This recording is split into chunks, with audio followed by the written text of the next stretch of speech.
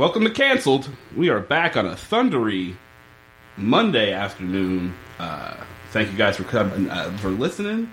Whoa, I don't know what just happened. I am on, like, no sleep. For no good reason at all, like, partially because I stayed up till 1:30 watching the World of Dance series finale, but also I just couldn't sleep after that. So my brain's a little fried. But with us to talk another couple episodes of Bunheads, Martha Kelly's back. Martha, how's it going? Pretty good. I love thunderstorms. Yeah? So we're about to have one. Looks like it's going to be pretty serious. Are you a World of Dance fan? Is that the one that Jennifer Lopez is on? That's the one. I'm a would-be fan if I watched. I do love people dancing well. I thought just because we've had the conversation of Step Up, that maybe you would watch. It's it's a lot of like I like it. I don't watch Dancing with the Stars because like I don't want to watch celebrities not dance well. But like these are just like dancers that do a lot of crazy shit, and like some of them are children. Like little kids who are super like adorable but also crazy good dancers, and it's like, all right, I'll just watch 4 episodes of this in a row until 1 a.m. I think I would like it. And a side note, in Alvin and the Chipmunks, the Squeakquel, at the end there's a talent contest at a high school, and there's a dance troupe, and they're really good. That's good. Yeah. I started to watch Step Up to the Streets, and I fell out due to a pretty severe lack of dancing. Oh. It didn't get... Maybe I got to, like, get a little further. I've only maybe watched, like, 40 minutes or something. But, like, yeah, there's, like, a real lull. There's, like, the train sequence in the beginning, and then she has that dance-off with Channing Tatum where there's trampolines in the floor. Oh, yeah. Which I don't know that exists in nightclubs. Like, oh, quick, move these panels. We have to get to the trampolines. That's so weird. Yeah, I forgot about that part. They get progressively, the plots of each Step Up sequel get progressively thinner. Yeah. To where at some point it's just some bad guy has some bad guy dancers, and it's so weird. But it's fun because there's more and more dancing. Perfect. That's all. Maybe I'll just skip to 3 and we'll go from there. Have you watched? I had a weird movie viewing. We had a day of like not doing a whole lot yesterday. Mary's day off, and so we saw Black Klansman in the theater, which was very good. Spike Lee movie. Then we came home and watched Mamma Mia. Have you seen Mamma Mia? I did see it a few years ago. Okay. It's weird. Yeah, it is weird. It's like, here's the thing. I kind of had fun watching it, but they really don't attempt to, like, string a plot together at all. There's just, like, the most basic of, like, we just have to get to these songs. Yeah. But then they cast a few people that can't sing. Like, Pierce Brosnan is a terrible singer. I forgot he was in it. Which I get, he's one of the dads. It's him, Colin Firth, and Alexander Skarsgård, which is such a weird... Or no, it's Stellan Skarsgård. Sorry, Stellan Skarsgård. It's like a weird casting choice to book like this crazy serious like Swedish actor to just come like dance goofily. All I remember about it because I'd heard it was great, and then I love ABBA, but it didn't knock my socks off. It's like Meryl Streep runs a bed and breakfast in Greece. Correct. Her daughter's getting married and finds out 3 men could be her dad. That's the whole setup, and then the whole point is to figure out which one's her dad, but she does know. All she does to do that is to be like, bring them there, and then just be like, I guess you're my dad, and they all go, yeah, I guess so. At the end, they don't even know. They just, all 3 of them go like, we'll just be your dad together, which is not how dads work. This isn't My Two Dads. That's what I was going to say. Were you born early enough to remember My Two Dads? Oh, very much so. The weirdest plot of a sitcom, I think, maybe ever. The setup is this girl's mom died. Mm-hmm. So they have to, they don't know who the dad is. It's one of these 2 dudes. It's either, I think, Paul Reiser or Greg Evigan, maybe, are the 2 dads. For sure, Greg Evigan was in it. Yeah. From BJ and the Bear? Correct. Yeah. So the judge is like, well, you'll just live with both of them, who are just strangers. And then they have to live together, those two guys. Like, well, you have to live together now. Yeah. It's insane. That's such a crazy premise. The reason I kind of brought up Mamma Mia, though, is... So Pierce Brosnan cannot sing a lick. He has a terrible voice. But he's a good actor. Right. However, this movie... requires zero acting. You just show up, you they hang out on a boat, but it's all just like brief montages to get to these songs. So why cast someone? I could understand casting someone who can't kind of sing if they have to carry a lot of real acting. So you got to get an actor, and then we'll just get them to carry a tune. But like, if they don't have to act, just cast somebody that can fucking sing, which is kind of what I'm starting to really feel about Bunheads, which is she doesn't really have to do that much dancing. Right? There's actually, the more we watch, very little dancing from her. So just get somebody who can act, and then just kind of get them through the motions. Yeah. I keep thinking that Amy Sherman Palladino saw Foster... Sutton? Wait, Foster Sutton.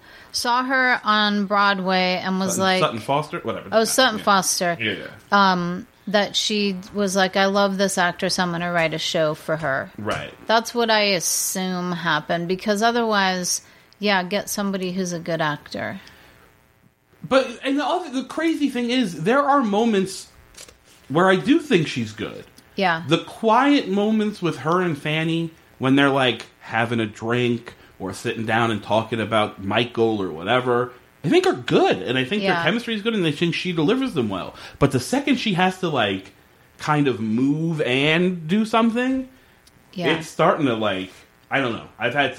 There are parts in these two episodes that I really liked, and there are parts that just really bothered me. Let's talk episode 9. Episode is called No One Takes Khaleesi's Dragons, which I did not realize there was such an overlap in time between this show and Game of Thrones. Yeah, me neither. Right out of the gate, I was mad. At the moment the show starts, when she will not stop talking in line. So rude. Yeah. Like, everyone is just reading their books, minding their business, and waiting in line at this coffee shop. And she, like, at one point, she starts reading. She's like, hey, can I read your book with you? To that kid behind her. And then, like, turns a page before he's done. Like, just a monster. Yeah. I wrote, I'd call 911 if she was in line. Just like once in a great while in real life, some funny exchange will happen with people in line. Yes. But it's brief. And this wasn't anything realistic like might actually happen in line. Right. And here's the thing, particularly with this episode, it felt like they were really trying to do a Gilmore Girls episode. Right. We've got a town hall meeting. Kirk from Gilmore Girls is the guy running the coffee shop. Like, I felt like the dialogue was faster than this show has been. It's super like pa pa pa pa pa pa pa. Yeah. So I felt like they were really trying to give like Gilmore Girls fans like, oh hey, this is a Gilmore Girls episode. Except she's wholly unlikable as opposed to Lorelai. And then also, the writing in this episode felt real, like, sloppy. Yeah.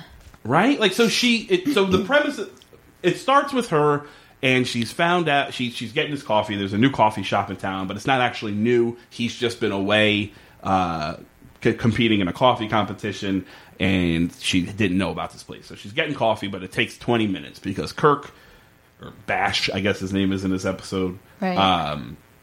He's weird. Of course he is. And he doesn't let you choose your coffee. He chooses your coffee for you, and he has to ask you questions about your beans, and did you eat anything spicy today, and did you like this book, or whatever.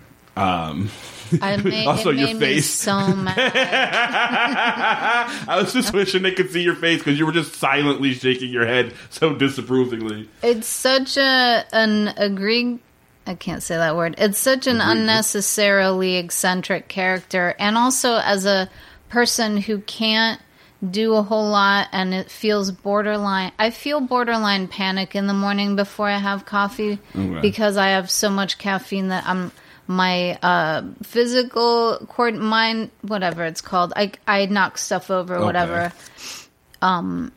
And so it made me angry and panicked that they had to wait that long for no reason. Well, because he has to draw a photorealistic picture of the guy whose coffee it is in the foam on the coffee. But here's the thing: if it was just that, if the quirk was just this guy's a perfectionist about his coffee, but it's our small town, so we like it that way, and we put up with him because he makes a great cup of coffee. He beat the fucking the French and the Italians. He's got all these awards or whatever. I could kind of be okay with it, but her reaction to it is so insane that now we've got two crazy things. It needs to be one crazy person, one quirky crazy person, and then someone who's somewhat grounded having to deal with the quirkiness, right? But instead, she is also like reading people's books and flailing so wildly as to knock over everything in the store. Why? Here's a question I think hasn't been addressed. She's a dancer, right? Right. As a rule, fairly graceful people. Yes. Why is she so clumsy? Like, so insanely clumsy? It's really frustrating that you could make her quirky and you could make Bosch quirky, but just have it not be so outlandish that now you are irritated and aware that you're watching a TV show. Right. Like, he could take a longer time than most places without it being like later she says, I spent all morning waiting in line for coffee. How dare you? Also, what are you doing? Don't you have a school to run? You can't wait 4 hours for fucking coffee. Also, give him one quirk. Have his quirk be that he can't, like, you don't get to order your coffee. He knows, as the great coffee maker, what coffee you should be having. Right. That's fine. But then have him deliver that coffee in a reasonable amount of time. Have him be right. And then that's just a fun quirk for the character. As opposed to this lunatic who sits down to... This bothers me. Later on, he sits down to read the instructions for the espresso machine as if he doesn't know how to use it, except that he's the best coffee maker in the world. You would think he would... that move was insane. Just completely insane. Yeah. So she finds out that an old friend of hers from the past, from her dancing past, is now putting on his own show of something Follies. I almost said Esther's Follies, but that's not right. The name sounded familiar when I heard it, but I don't know what it is. Ziegfeld's Follies, something like that. Right, I can't remember either. And she's like, oh, maybe like we worked together a million years ago. We were in this chorus up in fucking Kenny Bunkport or someplace, Martha's Vineyard, and we had this silly pact at the time that like whichever one made it first would help the other one out. Right. So she's like, oh, well, maybe I can go dance. Like he's the guy in charge. Maybe he'll put me on the show and whatever. And she kind of has a little conversation with Fanny, and Fanny's like, yeah, go ahead. Like, call in a favor. That's the point, right? Right. Meanwhile, that conversation is happening while she can't find her phone for like 10 minutes, which is unnecessary.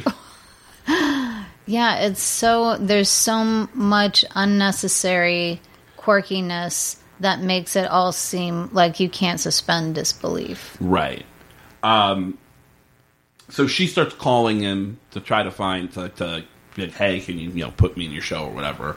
Right. But he's not returning her calls. She's saying a bunch of, tell him it's Michelle, whoever, and tell him about to keep an eye out for the strawberries and the bikini bottoms. It's like a private joke we had or whatever. But he's not calling back, and she starts calling and being like, can you read me the message back to make sure it's right? And it's like, no, dummy, he's not returning your call. Yeah. Like, at one point she hears him in the background, and she's like, I know it's him. Like, what? Like, just put him on, whatever. And she's like, fine, don't give him my message. But then that just goes away.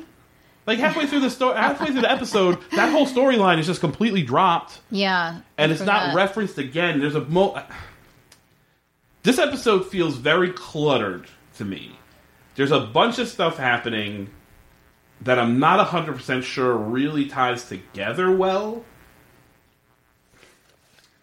Yeah, I'm trying to look at my extensive angry notes. So Sasha is now on the cheerleading squad. She's having a fight with Fanny. She has left. That happened in the last episode. Right. Fanny is trying to cast the Nutcracker Suite without her. She's very mad, and she's taking it out on all the kids by just torturing them, apparently. Yeah. At one point, the kids in the beginning are like, we've been doing this for 3 hours. Can we please just take a break? And these are like 12 years old. These are like the little kids, not our main characters.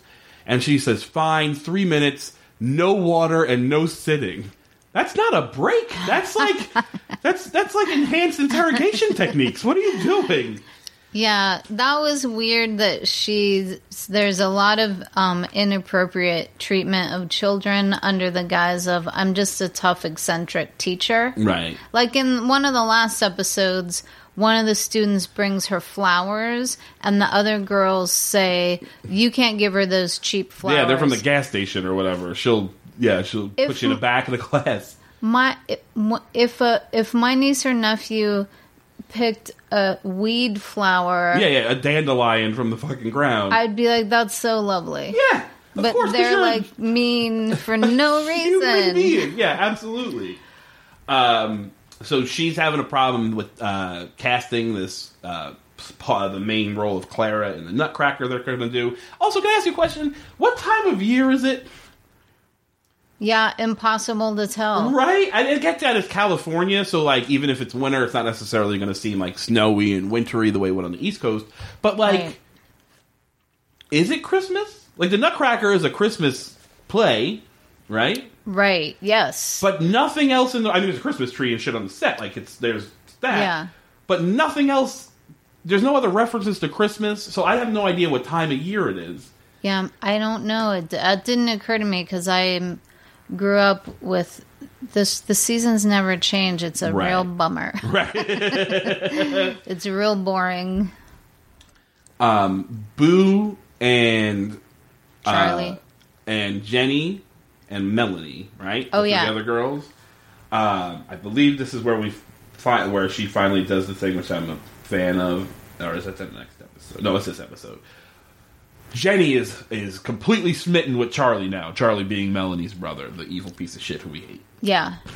But she is like, can't talk around him, flustered. Right. They go to see Sasha cheerlead the basketball game, and he shows up, and she's like, she can't talk. At one point, he's like, she goes to get up, and he says, are you going to get more food? She goes, oh, no, I'm definitely not getting more food or going to the bathroom. I don't do that. And it's like, I mean, I get what you're doing here. She's a girl, like a young girl. She's been dating the same boy since the second grade, which is fucking weird. It's weird to sexualize second graders. That's just a real bummer. It's bizarre. Unbelievable. But so she's supposed to be like, oh, I never developed like dating skills or whatever. Right. But it's just so broad. Yeah. Like she falls down the fucking bleachers trying to leave, and like she's stepping on people. It's just an odd choice. Can I tell you a quick Bleachers story from Please. my own high school days? Nothing to do with boys, but Okay. the high school where I went would have graduation on the football field. Sure. So we were seeing a family friend, and I was probably 8th grade, not in high school, but the friend was.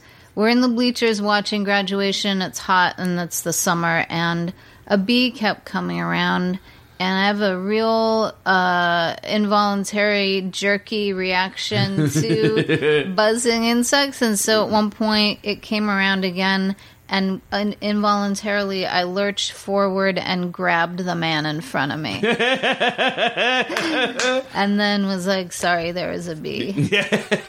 I think you grabbed him like a human shield, like he's gonna protect you from the bee. Leaned, just like lunged into him and grabbed like a full his hug, shoulder. or just like just like his shoulders and trying to hide against. It was so uncomfortable. Anyway, it's fun to be a teenager. Sure, there's never an awkward moment at all. I definitely didn't try to wear Timberlands unlaced like a cool kid until I had the loop from the knot on my one Timberland caught the like hook at the top of construction boots. So I was like walking, trying to be cool with my new work boots. Definitely not Tim boots, by the way, knockoffs. And those things caught and it was like someone had tied my shoelaces together when I wasn't looking and just ate shit down the hallway like super hard. So yeah, embarrassing moments never happen when you're a teenager. That's heartbreaking. I might or might not have been wearing a purple kufi at the time because I was going through a real militant phase. There was a lot. I had a lot of personalities. So, what I did like in this episode, and actually there's a fair amount I liked. I know I'm shitting on it, but there's fun moments in this episode. I like Kirk, honestly. It's quirky and weird as he is. There's a moment where she's teaching tap again. Right. And the woman who's in the book club with Fanny, who's the mechanic on Gilmore Girls, she looks over to her and is like, let me ask you a question. Michelle's like, let me ask you a question. How long have you been taking tap? And she's like, 2 years. And she's like, you're not getting any better. But she says it like that. And the woman's like, yeah, I know. Like, that exchange, she's like, yeah, it's fun. Yeah. It's fine. Like, why else? You're just a woman in a town, like, doing a hobby. If it's fun for you, who cares if you're getting better? Just, like, have fun. And she clearly is. So I like that. I enjoyed. But what I enjoyed that was more of a, like, important moment, I think, is Jenny finally admits to Melanie. Melanie's like, what's going on with you? You're acting so crazy. And she goes off on this big thing about how, I like Charlie and I can't think around him and I can't form words and it's driving me crazy. And Melanie's like, well, also, by the way, she doesn't tell her she's acting crazy. She says, you've been going 50 Shades of cray-cray, which is a fucking bummer. Like, ugh. I just had to pause it and be like, shake my head at my laptop for a minute. It's pretty bad. That really bummed me out.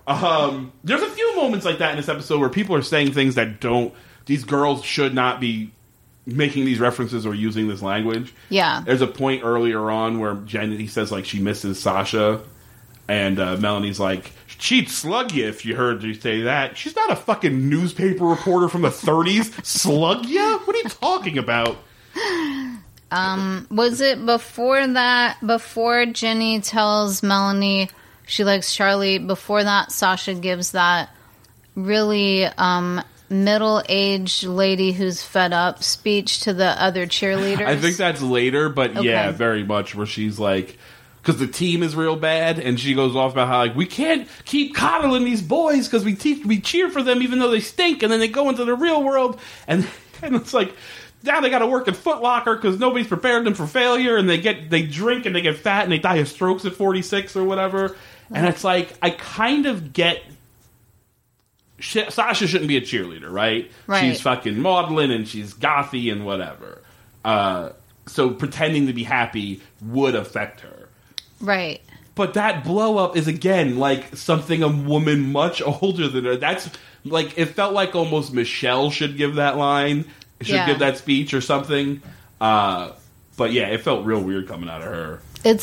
She could have just been like, why are we pretending they're doing well? You don't have to pretend that you know things that middle-aged ladies have. What experience do you have with guys doing that? So, who are these 46-year-old men working at Foot Locker that you know that died of strokes? Like, what world? But also then, there's a lot of weird references where at one point, so basically what I was getting to was that Jenny tells Melanie that she likes Charlie, and Melanie's like, the fuck are you talking about? You can't like Charlie. Like, Boo is into Charlie, you know that, and bra code made me laugh a little bit, I'll be honest. Like a play on bro code, it made me chuckle a little bit. But she's like, you can't like someone your best friend is into. It's against the rules. Even if she moves and dates somebody else, you still gotta get her permission. Like, that's just not okay, which I've been yelling at my computer at Jenny, or at my TV at Jenny this whole time, which is not okay. Right. You know she's into it, and you're being shitty and neglecting your fucking friend's feelings, so don't be shitty. Right. So I like that moment where Melanie was like, you can't fucking do this. But even in that moment, she says something, she makes a reference to Moonstruck. Oh, yeah, what, you have to moonstruck yourself? Yeah. What does that even mean? But also, like, this girl who is maybe 15, who they have referenced multiple times on this show, they don't, like, get to watch TV. Even in this episode, they asked Sasha, like, oh, what do you do with all your free time now? Because she's like, cheerleaders, we only practice for an hour and sometimes less if you have cramps or zits or whatever. Right. She's like, well, what do you do with your free time? And she's like, oh, watch TV, and I don't even have to multitask. I just watch TV. And she's like, oh, man, I miss TV. So they play it that these girls don't really have time to be watching movies and doing stuff. Right. So then why does this 16-year-old girl know about a fairly low-key, popular, but I don't like a just a adult romantic comedy with Cher from the 80s? Like, it doesn't make sense. And not only does she know about it, but she's like, it's like right on the tip. Like, she's like, it's in my reference bank. I got it right away. Like, that's going to be the line. It just seems so weird to me. Yeah, I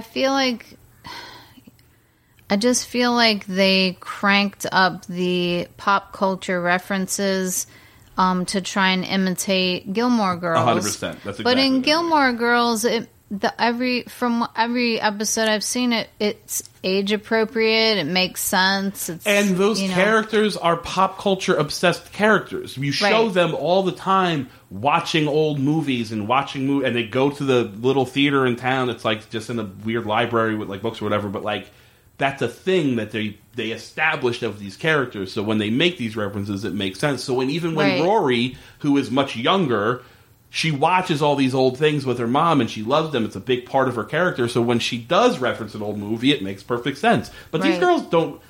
It doesn't make any. It's just weird. Like, I don't know. It just seems it doesn't fit the show. This episode's writing doesn't fit the show that it has established itself to be. Right. I agree.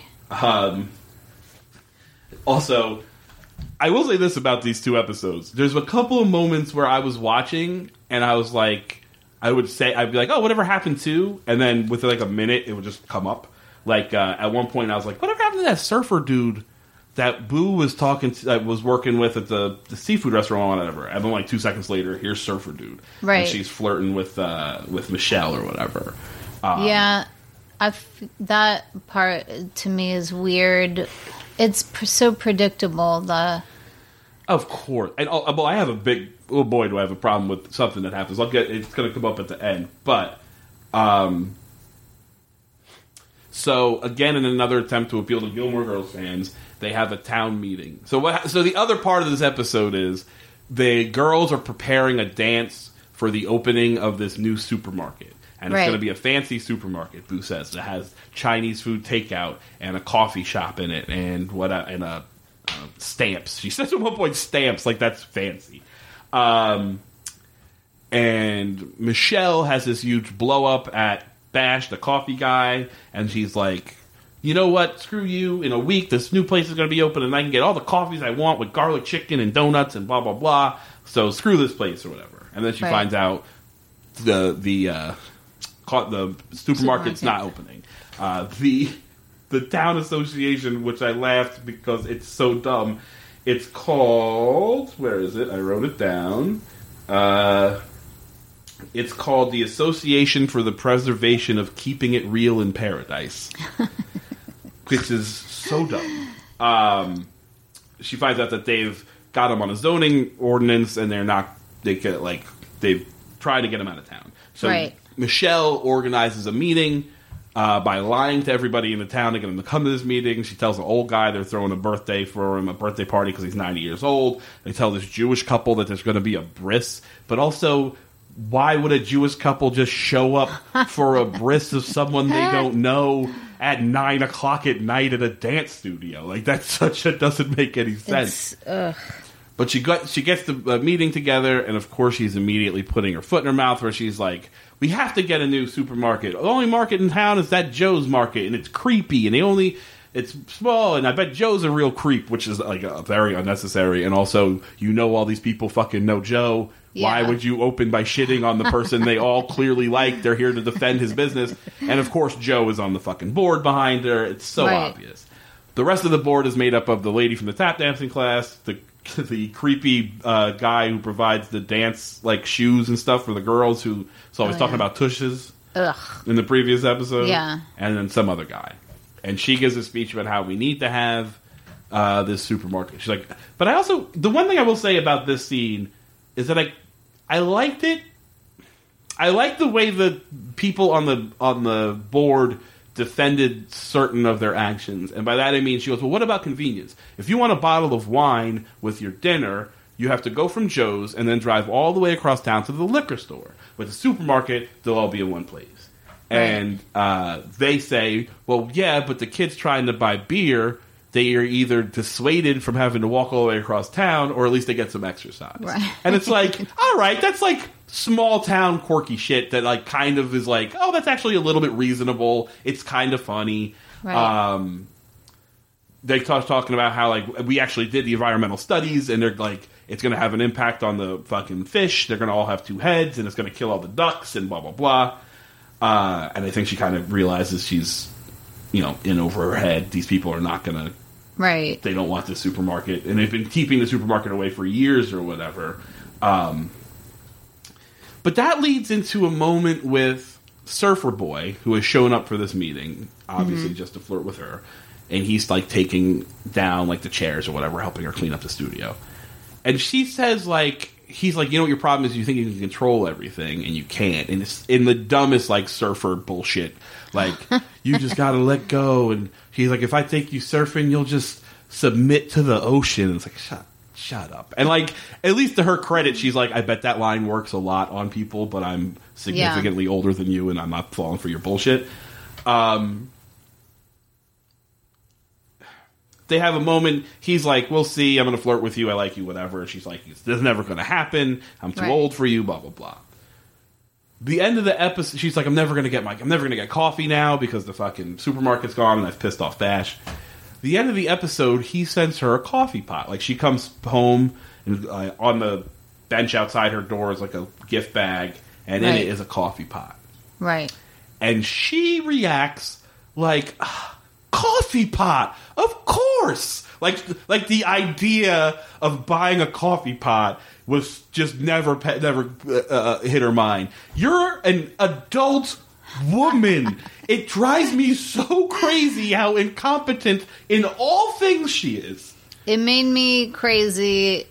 First of all, I am not in favor of big corporations squeezing out small businesses. Sure. But the fact that the gas station coffee sounds like a nightmare. And then the fancy coffee guy, you can't spend all morning getting coffee. It's not feasible. And the anxiety I felt like they have to get this supermarket. I can't stand the idea that you could live someplace without access to coffee. It made me forget the obvious. Right. And then at the very end, I got really mad and I wrote, wait a minute, this whole fucking time Michelle could have just gotten a coffee maker? Like, I was so anxious about it, and I was like, fuck. It's not even like an espresso machine. You know what I mean? It's not like some like, she really likes espresso or lattes or something, so he got her a fancy one. It's just a fucking coffee pot. It's so insane, and it made me so mad that I had overlooked the obvious answer because of the idea of, you can't, if you're addicted to caffeine, you can't live someplace where you can't get coffee. Right. Yeah.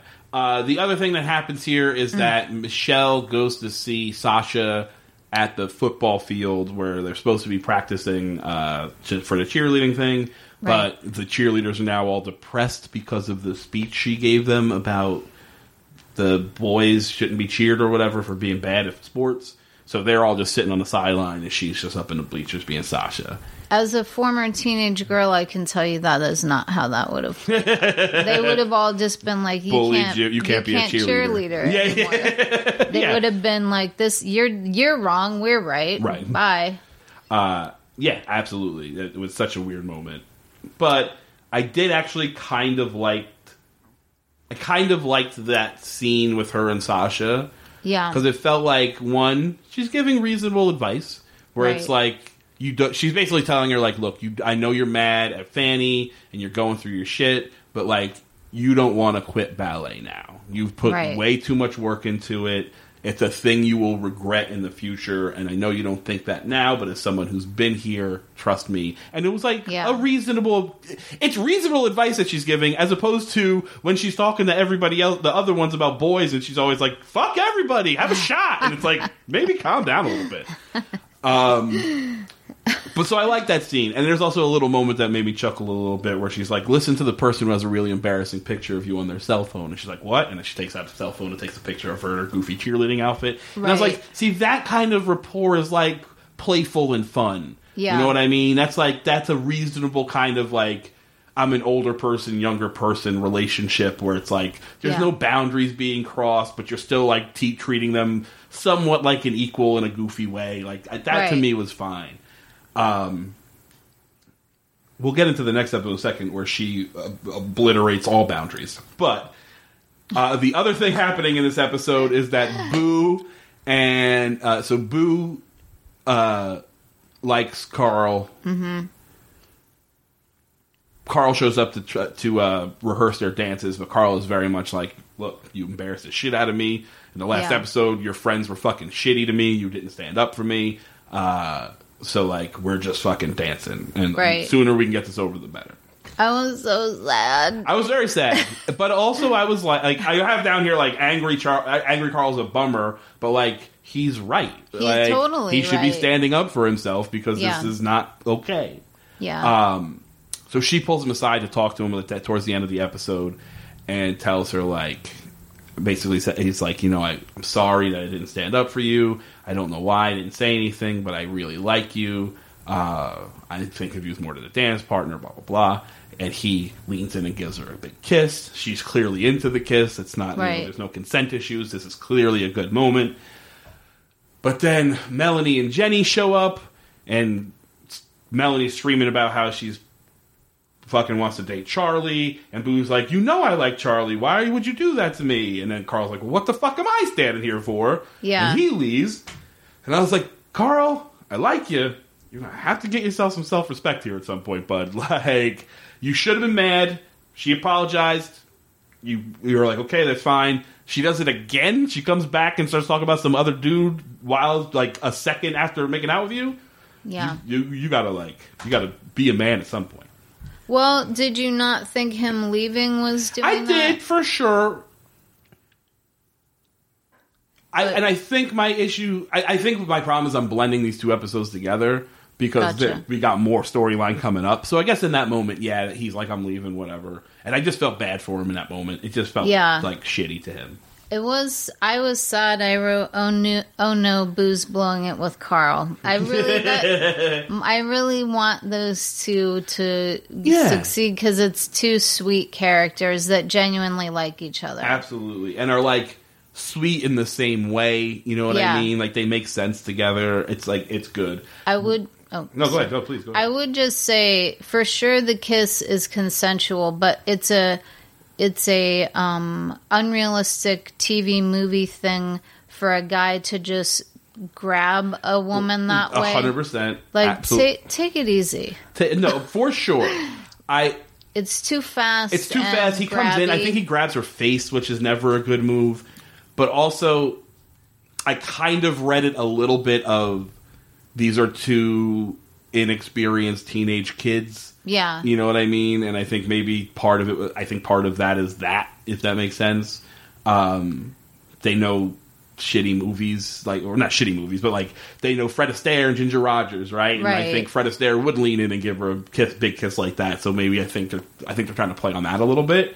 Yeah. On the other hand, there is a way more problematic moment where Surfer Boy and Michelle are talking, and he's flirting with her, and she's like, this is never going to happen. And he says, no is just another way of saying yes. Whoo, boy. Not okay, Amy Sherman Palladino. Not okay. It was, just a few short years ago, people could get away with that. A lot worse shit. Which brings us to episode 10, unless you have anything else you want to bring up from that episode. No, but is that... No, that's it. Yeah, I was momentarily very happy that Boo and Carl got back together, and then sad at the end.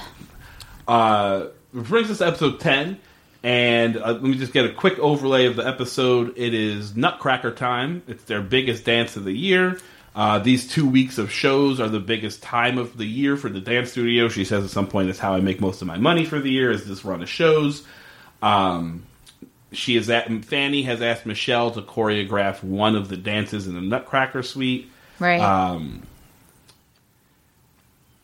And when she shows, she's like, okay, but remember, like, I need to put finishing touches, blah, blah, blah. We open the door, and she tells her, like, remember that there's a temp filling in for Clara, or for the Clara character, which should be Sasha. Right. And when she opens the door, Sasha's there. Yeah. And they have a dance, they do the dance, and I thought the dance was actually pretty good. Yeah. I actually like the dance sequence. I don't know Nutcracker like that, so I don't know what it's supposed to be. But she says, like, oh, we moderned it up. The guys in the suits are the rats because they're Wall Street guys, and Wall Street guys are rats. And then there's some cops or whatever. And Fanny's like, I love it. She's super into it. She's clearly just happy that Sasha's back. Right. All that's great. But then this other girl shows up, and she's very good at dancing, quite clearly. Yeah. And she goes, oh, no, it's the ringer. When Sasha wasn't here, I made arrangements, and I called down to San Francisco, and they sent up the ringer. She doesn't have a name. Everybody just calls her the ringer. And now she's afraid to tell this girl that you're not going to be Clara because she's the ringer, I guess. Yeah, it's kind of doesn't make sense. She's a child, and you're hired her. So just like you either pay her and send her home or put her in another role. It shouldn't be that hard. Yeah. But Fanny, being a great actress, does play it pretty well, I thought, where she tells Sasha part of your punishment is that you have to go tell her that she's not going to be Clara, and she's like, wait a second, and then she like sneaks out the door. She goes, okay, now, and she runs away. That was fun to me. So the overarching story of this episode is that she is going to. There's this big Nutcracker Suite happening. There's some sort of like fundraiser dinner at the restaurant. And here's another moment of where I was like, oh, I wonder what happened to. A couple minutes before the scene, I was like, I wonder what happened to that like beach bum dude that ran the restaurant. Rico shows up a couple minutes later. It's almost like the show's like, oh, we also forgot about him. Let's throw him some work. So while that's happening, Fanny basically tells Michelle that Michael, the new boyfriend, or longtime boyfriend but new to the show, wants to go to Montana. He's always talking about Montana, right? And I want to rent a cabin for a couple months over the summer, and I was hoping you would run the studio for me for 2 or 3 months while I'm out in Montana with my boyfriend. And Michelle says, "Fine, yeah, I'd love to. That'd be great." Which I thought was an interesting moment of growth for her, where like. That's a commitment. You know what I mean? Yeah. It's not like 2 weeks, I'm going on vacation. 3 months is a long time. Right. And it kind of shows that character's like settling into being here and sort of being a part of this community and this dance studio and all that. Right. So I kind of like that. Of course, Michelle will fuck that up because she has no respect for boundaries or reasonable ideas of what she should be doing. Oh yeah, oof! Things keep coming back to me about this episode. Mm-hmm. A lot of oof. So the girls are all fighting with each other because Jenny likes Charlie and Boo likes Charlie and is mad at Jenny, and Melanie is mad because Jenny should know better and blah blah blah, and she causes peace.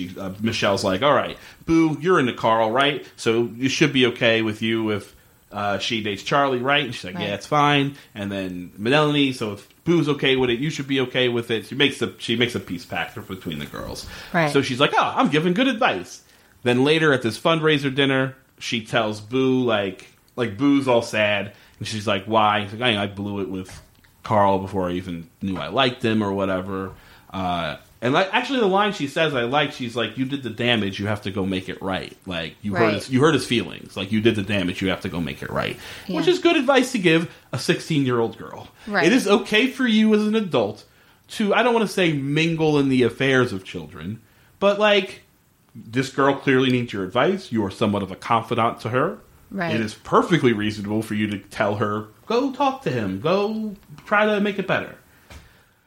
Boo grabs a microphone, gets on stage, and makes it a very public announcement, which was uncomfortable, but also very sweet in a way. It was sweet when she said, you liked me and I was lucky and I didn't realize it. Yeah. And that, but also it's so long. A public, I wrote, why do these people have to get dragged into this? Because Yeah. I'm trying to eat fucking canapes and give money to this ballet thing. I don't need to be part of this moment. Without breaking my anonymity, I'll just say I'm in more than one 12-step program. Right.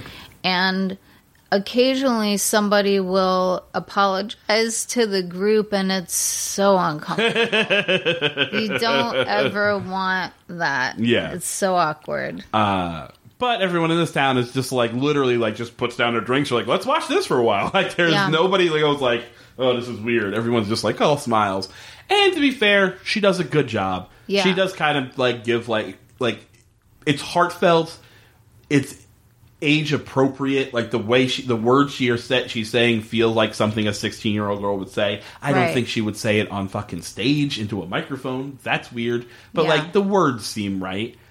And then I thought the dance was very sweet. Yeah. And very effective. That was she's like, so if you ever, I know we're not doing the thing, but if Fred ever wants his ginger back, I'll be here or whatever. And then he comes down, they're going to go dance, and he's like clumsy a little bit, and they just have this like very sweet dance to Rainbow Connection, which you can't do anything not sweet to Rainbow Connection. It's a lovely song. And they just have this really sweet dance and really sweet moment, and I really liked it. Like, I'll be honest with you, that whole sequence worked really well for me. There's a moment in it where Michelle, like, at one point during the apology speech, Fanny looks at Michelle and is like, you gotta get up there and save her. This is, like, bad. She goes, yeah, I'm going. She, like, throws back a shot. And then it takes a beat, and Michelle and Boo gets to keep talking for a little while, and it kind of turns to, like, being pretty good. Yeah. And Fanny's like, sit down. And she's like, I'm sitting. And she, like, lets her finish. Very sweet. Yeah, I thought that was very sweet. It also reminded me, I saw the Muppet movie when I was a kid and forgot.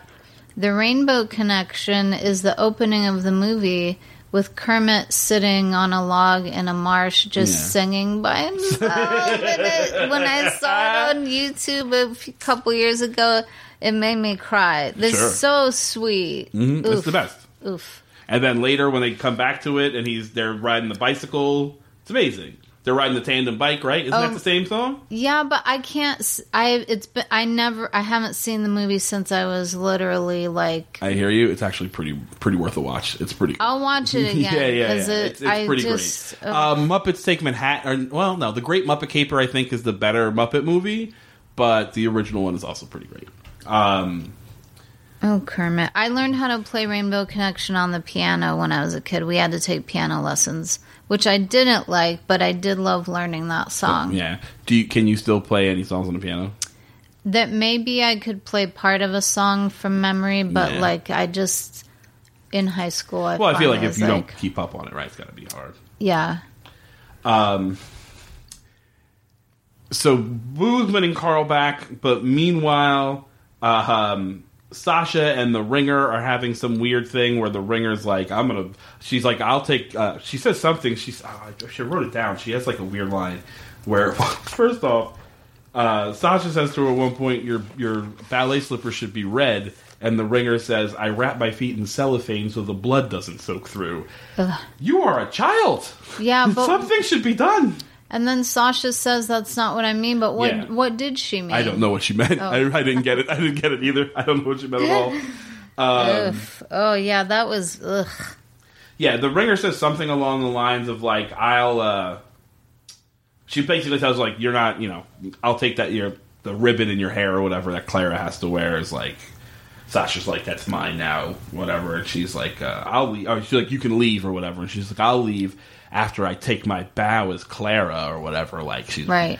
And she's following Boo around the restaurant. And she's like, well, what if something happens to you? What if you get abducted by aliens? What if some guy grabs you off the side of the road and throws you in a van because she's like, it's going to be the understudy or whatever. Right. Sasha calls her the toe shoe Terminator at one point. I'll stop dancing after I take my bow in the Nutcracker as Clara, is what Ringer says. So Sasha's having this thing with her. She's also meeting a boy. She meets a boy who's working as like a busboy at the restaurant, who used to be on the basketball team or whatever. They'll meet in the hospital later. They all end up in the hospital. We'll get to it. I thought fine. I thought their interaction was actually fine. Like, it felt kid-like a little bit at least. Sasha's hiding from this girl, and he like moves a thing that she's hiding behind, and they just have a little moment. But I thought it was fine. Later on, I'm less into that guy. But in this moment, I thought it was pretty good. Which also leads to Jenny. She's there with Charlie. She's got to have a little date with Charlie.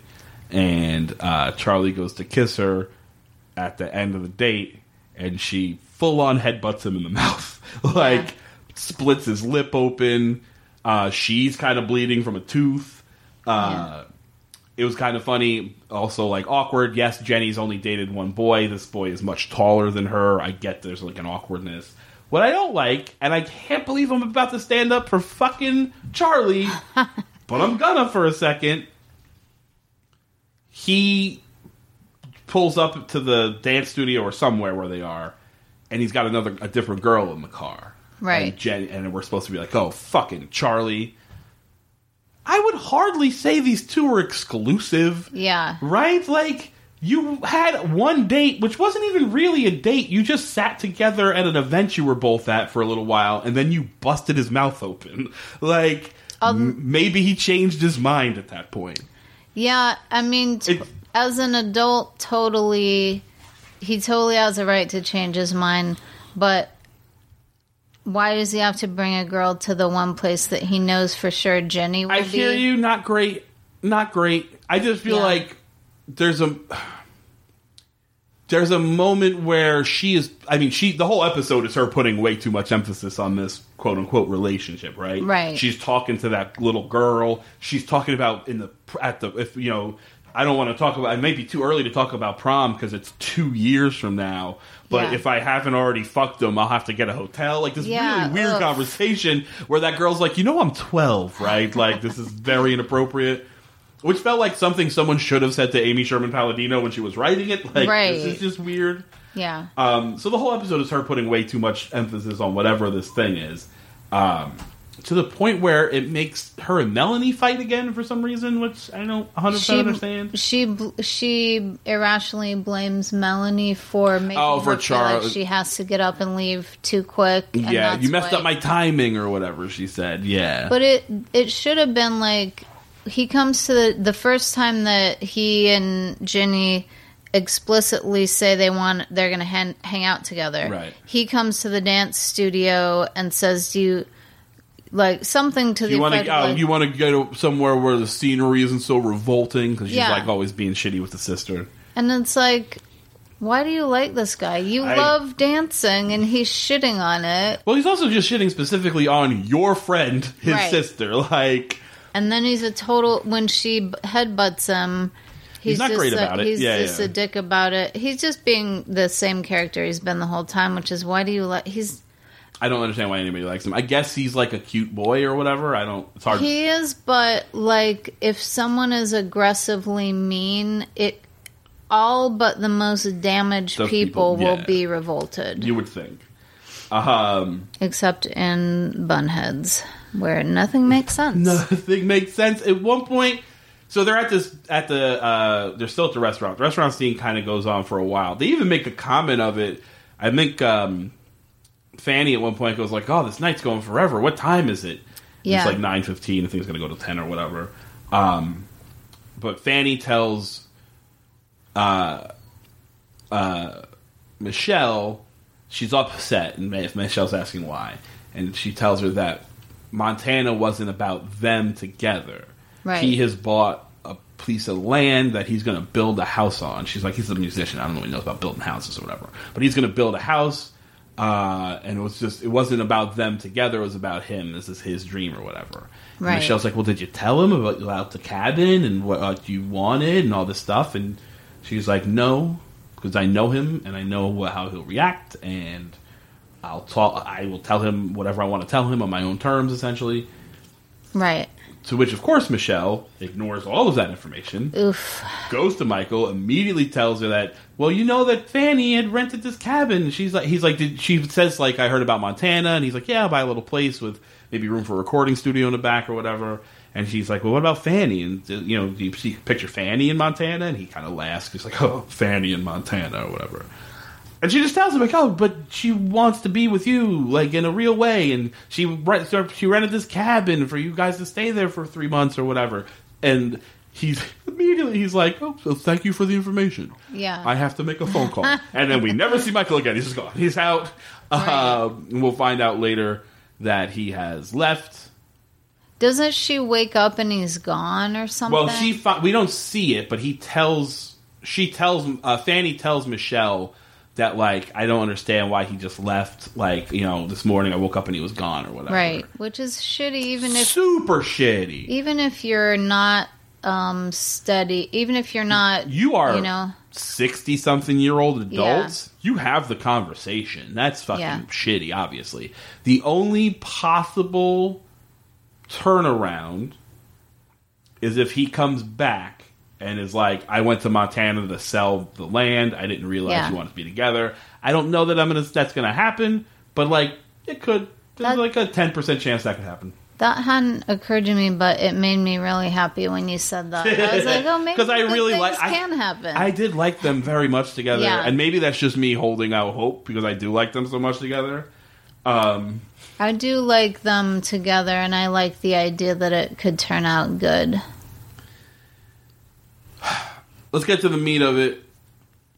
Well, also, there's one other thing that happens at that fucking dinner, which is, first off, Melanie and Michelle and Fanny are throwing shots back pretty regularly. Yeah. Surfer Boy shows up.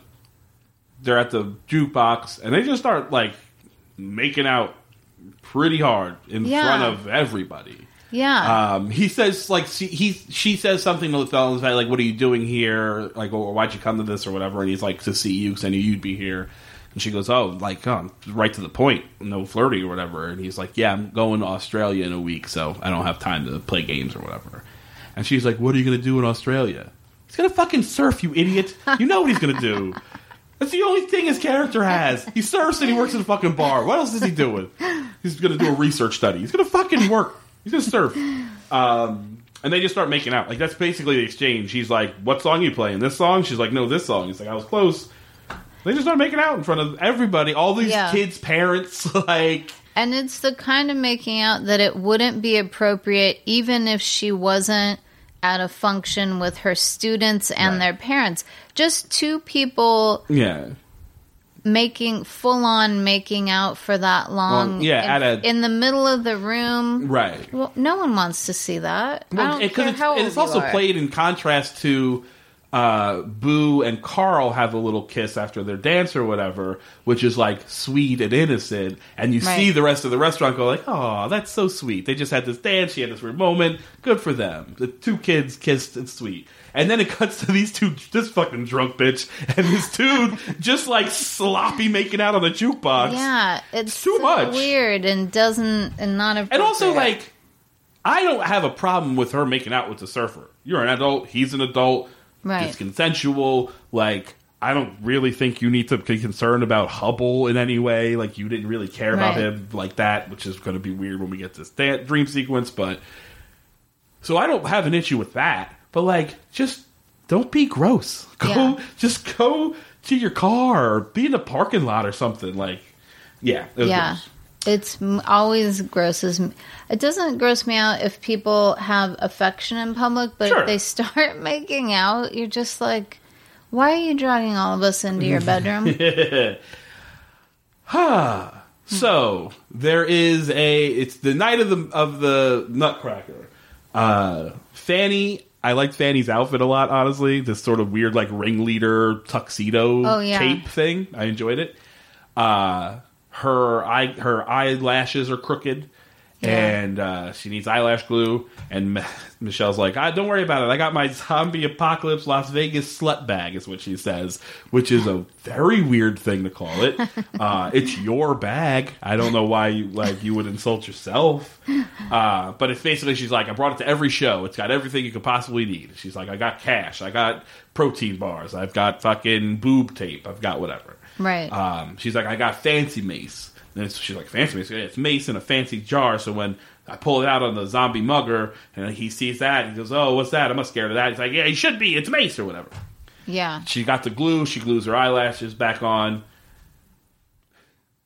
The dance is happening. It's going fine.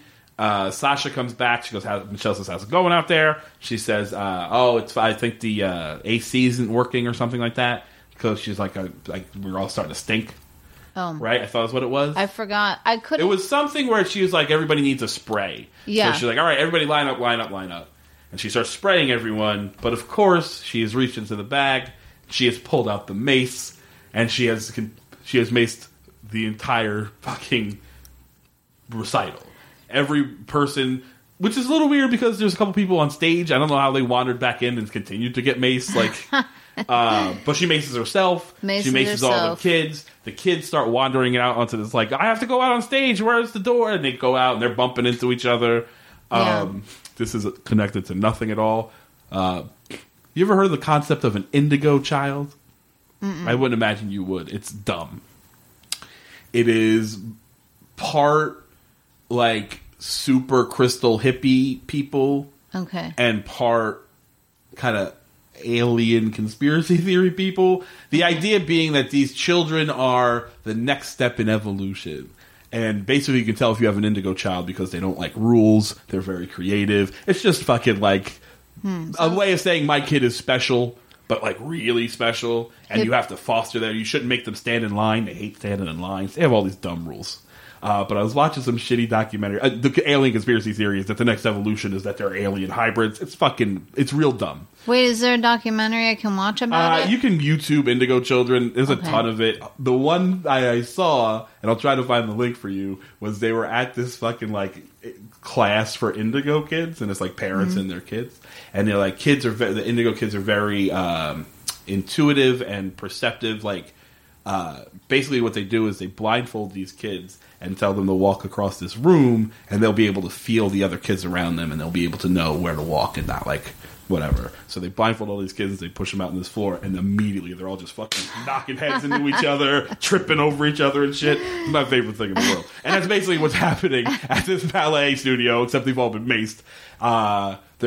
People are stepping on each other's faces. I liked very much that in the chaos, Carl is like, "Boo, where are you? I'm coming for you, Boo!" And she starts yelling, so he has to like crawl to her. I thought that was sweet. But yes, the whole dance studio gets maced. Can I just say, I thought that she thought they wanted hairspray. It might have been. But if not, even if it was hairspray or the other where it was supposed to be a fragrance because they were sweating. Why are you putting it in their eyes? Why did you spray everybody in the face? Directly in the face. I don't know what... You don't ever spray fragrance in the face. Sasha comes in and says something to her, and she's like kind of patting down her forehead or whatever. Yeah. Like with like a towel or a sponge, like for sweat. So I don't know if it was supposed to be some sort of like mist thing. I don't know what it was. Whatever it was supposed to be. What she does first is pick up one can that's like big. It looks like a hairspray can. And she sprays it, and she's like, oh, that's out, it's empty or whatever. She's like, hold on, I got another one. She goes in the bag, and that's when she grabs the mace, which is a very differently shaped can, by the way. Yeah, and she had just handled it moments before when showing it to Fanny. Yes, absolutely. Mere moments before. Ugh. So they end up at the hospital. All the girls are like, they've got like ice packs or whatever. The doctor's like, we flushed their eyes. They've given them ice. They're going to be fine. She's like, I got to take care of you. Michelle's trying to go around and like check on all the kids. Like, where's this one? Where's this one? Where's this one? She's like, I need you to come with me. I got to take care of you. There's a mildly funny moment where she's like talking to a cardboard cutout of a nurse as opposed to the nurse, which is like mildly funny, except why does this hospital have a cardboard cutout of a nurse? Like, are they advertising? Are they advertising in the hospital for the? I don't understand what that was. But she goes into this room with Fanny, and Fanny is upset, but somewhat reasonable about it, right? Yeah.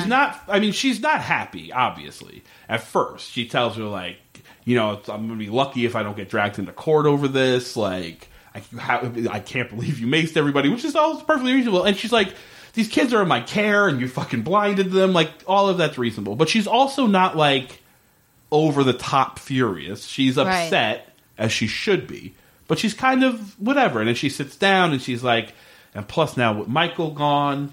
And Michelle's like, what do you mean Michael's gone? She's like, yeah, I don't know. I woke up this morning. He was gone. It's so weird. And Michelle's like, what do you mean? After I explained everything to him? She's like, what the fuck are you talking about? He's like, I told him everything about the cabin and you guys being together and the whole thing. And Fanny is, of course, like, why the fuck would you do that? Why would you put your fucking nose in my business? I'm an adult.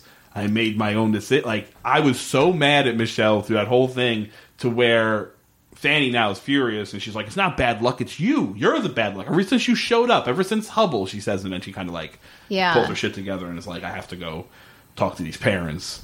Why don't you stay in here? Fanny is so, like, the actress, I'm blanking on her name, is so good. Yeah. She's the only, even as, like, oh, I'm a quirky dance art person, she's still believable. And when she has these moments, they're real and grounded and good. Is it Kelly Bishop? That's it. Thank you. Kelly Bishop. Thank you. Yeah, I love her. Which leads us to the dream sequence.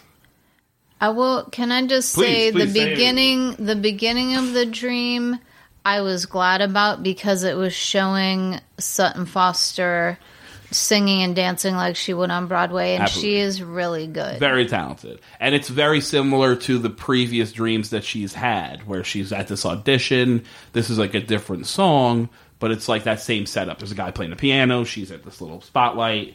Yeah, I'm glad we got to see her do what she's great and, like, at doing. sing very well. And yeah, for sure. But the dream goes on, and now Hubble's in the dream. And they're just having weird, dreamy dialogue that doesn't make a whole lot of sense, but, like, is a dream. At one point, they wander into a room, and there's a bunch of porcelain frogs. And he's like, they're all broken. And he's like, well, these four are okay. And then the silhouette of the four main girls kind of dance into the background. And I was like, oh, those the four he's talking about that she's kind of had this relationship with. But if that's the case, are the other kids broken? They seem fine. Like, the other kids just seem like they're in a dance studio. I didn't get that at all. They have some weird, she asks him, like, would this have worked out? Would I have stayed? He doesn't really give her an answer. It's just very, like, wandering in and out of different rooms and different costumes and asking weird dialogue that is, like, either too on the nose, like the frog thing with the four girls, or too vague that it doesn't make any sense. But also just common sense would say, no, it wouldn't have worked out. You never never wanted to be around this guy. You had a low moment at a failed audition and you got drunk and married him. Of course it wouldn't have worked out. If you had liked him, you would have gone out with him way before that. He says at one point in the dream when they're looking over at the frogs, he says, I need glue. No, I'm sorry. Yeah, he says, I need glue.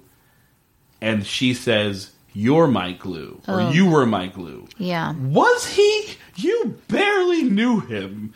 Yeah. You can't, I would say, so I'm 50 years old, and I don't, it took me a long, long time to realize, like, you can't really even get to know someone totally, even in, like, 6 months. Yeah. Or even, you could be in a relationship with someone for a few years and they could still have a side of themselves that they've never shown you. Right. What? Yeah. 48 hours? It's very weird. Yeah. I don't know. Also, I don't know why I had to announce that I'm 50. I think it's fine. I think it's come up before, so don't worry about it. Also, so she comes out of this dream. She's laying in bed in the hospital. She goes out into the hallway. And very rightfully so, all the parents are like, get rid of that fucking woman. She maced our children. One guy does say, and just the other night, she had sex with that surfer guy at the bar. Like, no, they didn't have sex. It was a gross makeout, but like they didn't fuck in the bar. I'm sure they went home or whatever. But yeah, she should be fired. She maced a bunch of children. They're like, she's irresponsible. She's unstable. Those things are all kind of correct. Yeah. I wrote, I mean, honestly, Michelle shouldn't be around kids. That is just flat. There's no perfectly reasonable. It's not understandable what she did or has been doing the whole time. As she's leaving, the kids all hear them, the parents yelling. They know she's hearing it, and they do a Dead Poet Society. Sasha stands up. Oh, Captain, my Captain. They all stand up. Oh, Captain, my Captain. I did like Sasha like nudges the 12-year-old from earlier, and she's like, I don't know that movie. What are you talking about? Yeah, that's good. You shouldn't know that movie. It's fine. But she stands up. She's like, I don't have cable. And then Michelle's like, you guys know that he still had to leave at the end, right? And that's the end of the episode. Yeah. I really liked the Michelle Fanny stuff, the stuff with Michael, all that stuff that's like human and relationship based, be it bad decisions from a fucking rude woman that doesn't know boundaries. It still has like gravitas to it. It's still real, and Fanny's sells it so well that I like all that stuff. I like Carl and Boo. There's still plenty in here that I like, but I am very much becoming extremely frustrated with the character of Michelle, and it's tainting the rest of the show for me. My main problem with the show is that there are so many characters that are unrealistically eccentric. Right. Like, I think about in Gilmore Girls, the guy who worked at the hotel who Lorelai was always... French guy? Yes. Yeah. Like... Michelle, actually, I believe. Oh, so he is maybe sometimes outrageous, but never in a way that makes you go, this would never happen. Right. But you go, it would hardly ever happen. Yeah. But there's too many things in Bunheads where you go, this would never happen. There's no way anybody stands in line for even 1 hour for coffee. Yeah. That's very true. And also, you're very fixated on that, but that's very true. I'm still also, how is that a business? Like, how many people can you serve if you have to wait all day in line, like all day, to make it worth the while to be a business? Like, how do you pay your rent if you serve like 10 people a day? And then Rico, who never knows what's happening at his own restaurant. Oh, yeah. That was so dumb, where he's like, oh, why are there so many people here? She's like, you donated the room. Well, is this going to go on all night? They're using the bathrooms? He's upset that they're using the bathrooms? Yeah, that's not believable. And then also the two mean kids, so Sasha and Charlie. They're just caricatures. Sasha a little more is becoming a little more bit more human. Of a human, yeah. But they're still like just caricatures of mean kids and wise beyond. Sasha, that whole speech she gives to the cheerleading squad is like, no 16-year-old girl says that. Also, the other thing that happens at the hospital is Sasha sees the boy from the restaurant again. Right. His name is like, it's Ruben, but then it's something else. Like, he goes by his middle name or whatever, because his middle name's kind of lame or something like that. Right. Or it's maybe he goes by Luke, but his real name is Ruben. Whatever it is. And she's like, my middle name's Henrietta. Whatever. They have a perfectly reasonable kid exchange where he's like, what happened to you? Oh, I got... my ballet teacher maced me or whatever, which is not a reasonable thing to say, but in the course of the episode it is, because that's what happened. But, like, he is now, like, kind of being like a rock kid. He's got, like, a black band t-shirt. His hair's, like, spiky. Maybe he has a necklace or whatever. And she's like, oh, you're not on the basketball team anymore? And he's like, no, this isn't who I am or whatever. At one point, she says to him, why are you here? What are you in for? And he's like, mosh pit got a little too tough or something like that. And I was like, shut up! You're also clearly fine. Like, give him a black eye. Yeah. Give him a bloody nose, put a cast on his wrist. Give him something for why he would be in the hospital because of a mosh pit injury. He's just sitting there completely okay. Like, it doesn't make any sense. Yeah, there's too much where the writing and directing isn't catching that these things don't make sense. Right. But I do love Sutton Foster as a performer. Just think she should be in a play in a broad musical somewhere. Yeah. But yeah, I love Carl and Boo, and I did love Michael and Fanny, and you've gotten my hopes up that he's going to sell his house. Let's fingers cross that. I will say at the end of this episode, I was very tempted to just watch the next episode to see what happens with Sutton Foster's character. It didn't happen. I had shit to do, but I'm still in. I'm just growing frustrated. I hear you. I almost am afraid to watch the rest of the episodes because I'm afraid it's just going to be a depressing Michelle is just in no man's land, justifiably so, but weirdly won't go back to Vegas or just some I don't. Right. This seems like it's gotten horribly sad. Anything you want to plug? This will be on Thursday. I'm going to be in the New York Comedy Festival, and on November 6th at the New York Comedy Club as part of that festival with Andrew Dismukes, Kelsey Kane, and Martin Urbano. That's awesome. So definitely go check that out. Where can they find you on the internet?